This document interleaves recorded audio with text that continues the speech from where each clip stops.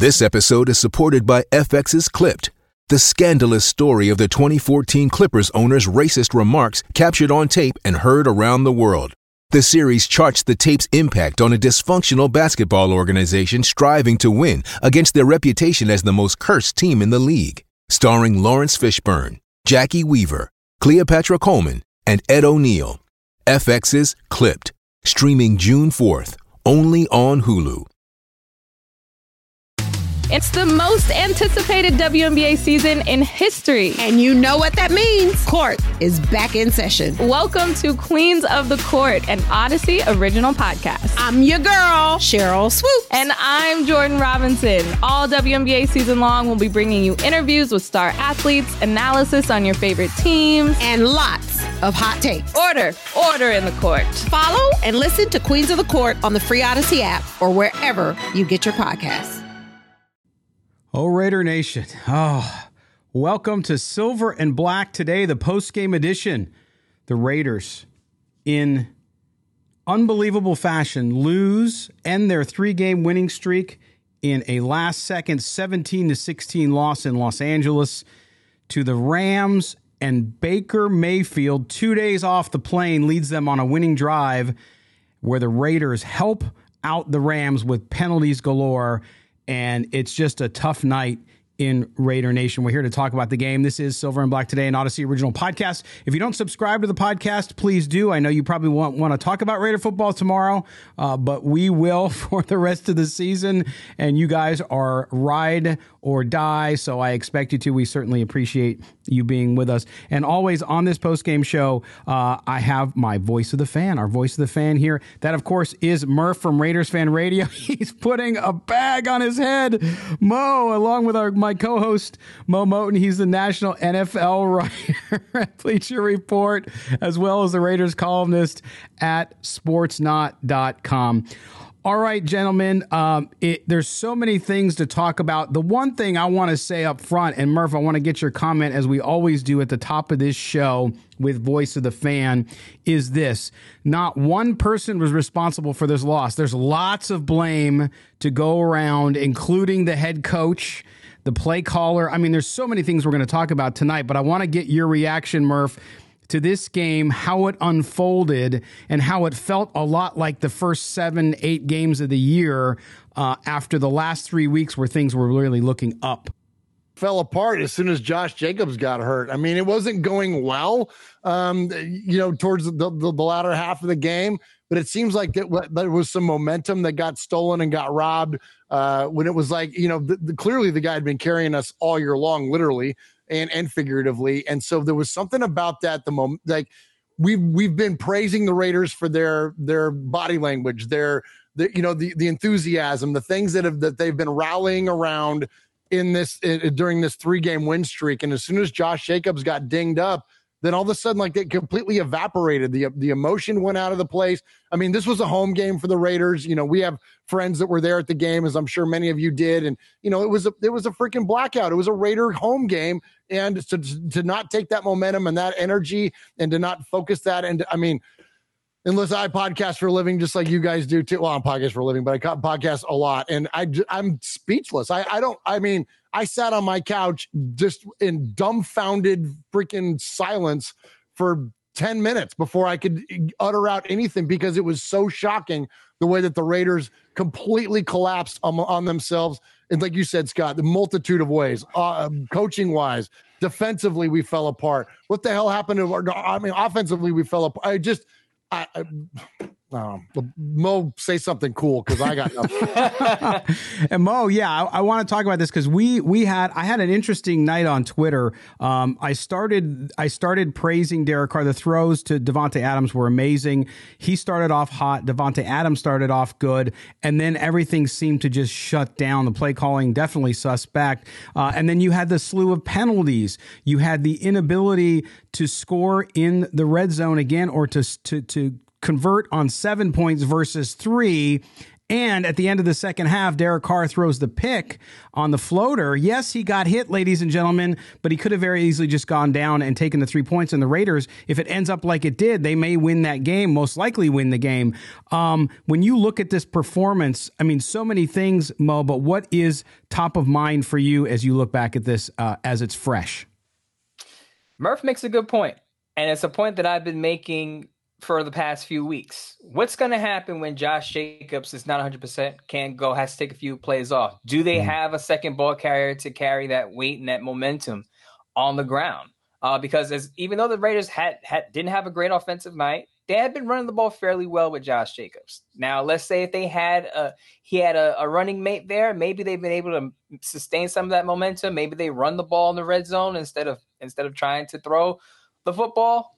And of course, you bring up the point that Carr could have just taken the sack. I know it's not easy in a split-second decision, but as a quarterback, you can feel pressure in the pocket. And if Carr felt that pressure, he didn't have to force that ball in there. And as you said, if he takes the sack versus throwing the interception, takes 3 points, we're probably having a different conversation right now. But as you said, it's not all on Carr. I know people want to take my tweet out of context and say I'm blaming Carr because I said Baker Mayfield had a better game. That's not what I'm saying. What I'm saying is for a quarterback who just met his teammates 2 days ago.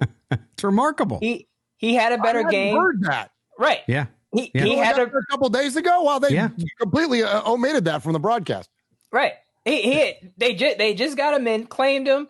We didn't know if he was going to play or not. Yeah. John Wolford comes in, hands the ball 3 times. It's Baker Mayfield time. He has some chunk plays coming off the sideline, and then takes his team down the field with the help of some penalties. But he makes a big play to Van Jefferson to close out the deal. So you got to give Baker Mayfield credit for that. Raiders defense, penalties, play calling, Derek Carr, all not good, bad. And this is what you get, 5-8 in the terrible nut punching loss. Yes, definitely one in the nads. Baker Mayfield, 22 of 35, 230 yards, a touchdown, a passer rating of 91.4. Derek Carr, 11 of 20, 137 yards, 2 interceptions, and a rating of 36.9. I don't know that he's had one worse than that, maybe once in the year.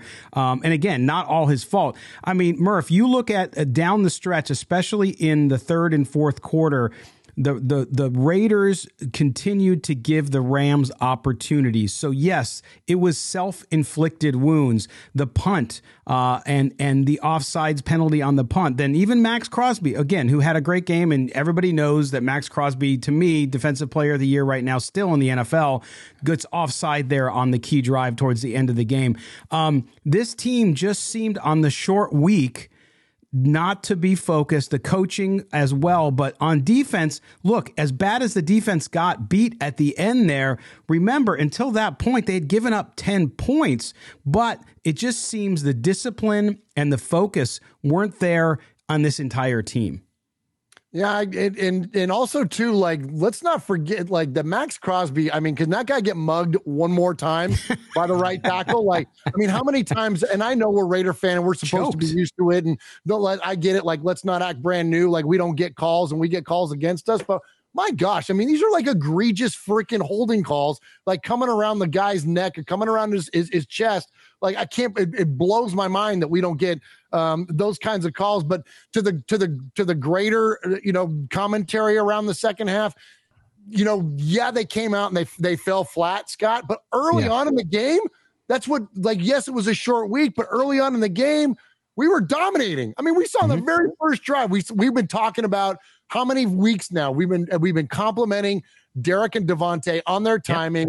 Yep. On the amazing last second adjustment that it's not even within us, it's shorter than a second. That Devontae adjusts to the ball, catches it one-handed while he's being held. Like, we see these amazing plays. We march right down. We score a touchdown on the first offensive play. Like, things are freaking firing on all cylinders to start this football game off.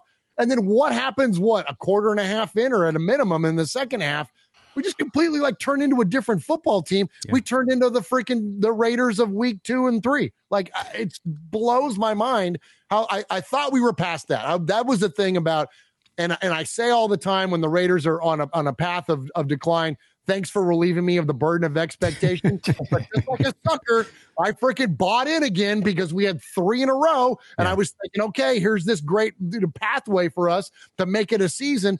that sure enough, we go all the way back to doing what we were doing earlier in the year. And it's like, I thought we were past it. I thought we were better than that, Raiders. But again, one Josh Jacobs injury and then the whole thing falls apart. Like, so I don't know, like that. If that's this house of cards is, then we need to move on to something else because this isn't going to work. What up, y'all? It's your boy Danny Green, 3-time NBA champ. You either rooted for me or rooted against me. Join myself and my co-host Harrison Sanford on the Inside the Green Room podcast. It's a podcast that brings you never-before-told tales from the locker room to candid interviews with basketball legends to breakdowns of what's happening in the NBA right now. Whether you're a diehard fan or casual about your hoops, this podcast brings you the game like never before. Follow Inside the Green Room on the Odyssey app or wherever you get your podcasts. Well, and guys, I mean, I think, and Mo, you can comment on this too. The big success that the Raiders have had over the previous 3 weeks on the little mini win streak was they were playing complementary football. You had better defense. You had better offense. I mean, great offense with Josh Jacobs and Davante Adams, the numbers they were putting up. And then you get out there tonight on a national stage again, and there's no complimentary football. Again, you don't just blame the offense for the loss, but the offense couldn't get anything going. They just could not get it going, to your point about Josh Jacobs. Then, one thing too, and I'm not making excuses, because you guys know I don't make excuses, but you lose 2 offensive linemen as well. You lose Alex Bars first. I know it seems crazy that Alex Bars doesn't seem like he's some big loss, but I will tell you that line had been playing cohesive again for the last 3 weeks, played really, really well, including Bars, and suddenly he's out. And it seemed like after Alex Bars got hurt, now they didn't pressure Derek Carr a lot. Again, not a sack tonight. Again, not a sack. So they played well, but it just seemed as though everything got mixed up again, and this team could not play that complementary football. I don't understand what is the issue with Josh McDaniels play calling when he gets a big lead. Yeah, it's kind of like he just takes his foot off the pedal and he throws and he calls a run play when he should pass, calls a pass play when he should run. He just gets all discombobulated when the Raiders have a 2-3 possession lead. And I don't know what it is, but this is now, they blew a 13-point lead tonight. So this is the fourth 13-plus point lead they've blown. Of course, they had a 17, a 17, and a 20 early in the season. So I don't know what is it with Josh McDaniels and how he sees the game once the Raiders have a big advantage, but it's not good. And it's something he's going to have to address and look in the mirror at himself at. Yeah, he will have to. And I was just blown away by, again, you go back to when they were really struggling, where you have a 3rd and 2 and you're going for a 40-yard pass, or you have a 3rd and 6 and you're throwing behind the line of scrimmage. Like that's what we saw again tonight. And I don't know why, to your point, Mo, they built a lead, but even before that, they kind of were doing that. And I just don't get what they're doing. And yes, they're still missing Waller and they're still missing Renfro. And we have some people in the chat up on YouTube saying, well, is it his fault they should have gotten Waller out there? Not on a short week. That was never going to happen. It's not a good idea. And they didn't. Listen, if they execute like they had executed the previous 3 weeks, Murph, this team, I mean, it should have been maybe 28-3 at halftime, and we're talking about a different type of game at least. And I know the jokes about blowing leads will come up, but still, this just feels like a different game. But offensively, they just never got in sync outside that first drive, except for Josh Jacobs, of course. And I think that's the part that's the biggest letdown. You know, we spent the last couple of days here at Raiders Fan Radio talking about the significance of not only Josh Jacobs, but Davante Adams and their collective, contribution to the Raiders offense. And Josh Jacobs is in some categories putting himself up to this game, has put himself in the conversation with Jim Brown, Walter Payton, O.J. Simpson, the collective of those two guys, of Davante and Josh, putting themselves in the conversation with Edgerrin James and Marvin Harrison in terms of and many, many others that I'll save you all the breakdown on, but they're putting themselves in conversation with not only all-time Raider greats, like Josh Jacobs is the greatest running back through 12 games of any Raider we've ever seen.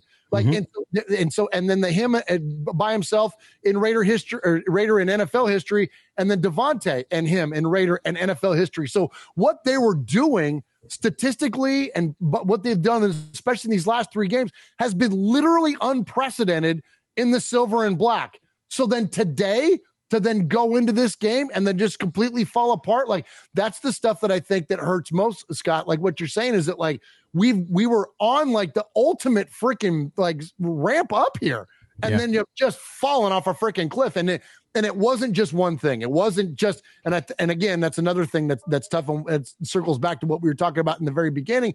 But it's not just McDaniels. It's not just the offense. It's not just the defense. It's just like this collection of things that just ultimately showed up in the most Raidery way possible on a Thursday night. Yeah. We're going to hit our first break. For those of you listening on audio, we're going to take a quick break and then we'll come right back. For those on video, stick tight. We'll be back. You're listening to Silver and Black today, an Odyssey original podcast. Raiders 17-16 losers in Los Angeles to the Rams on a last-second touchdown. Baker Mayfield is the star of the night. Don't go anywhere. We're coming right back.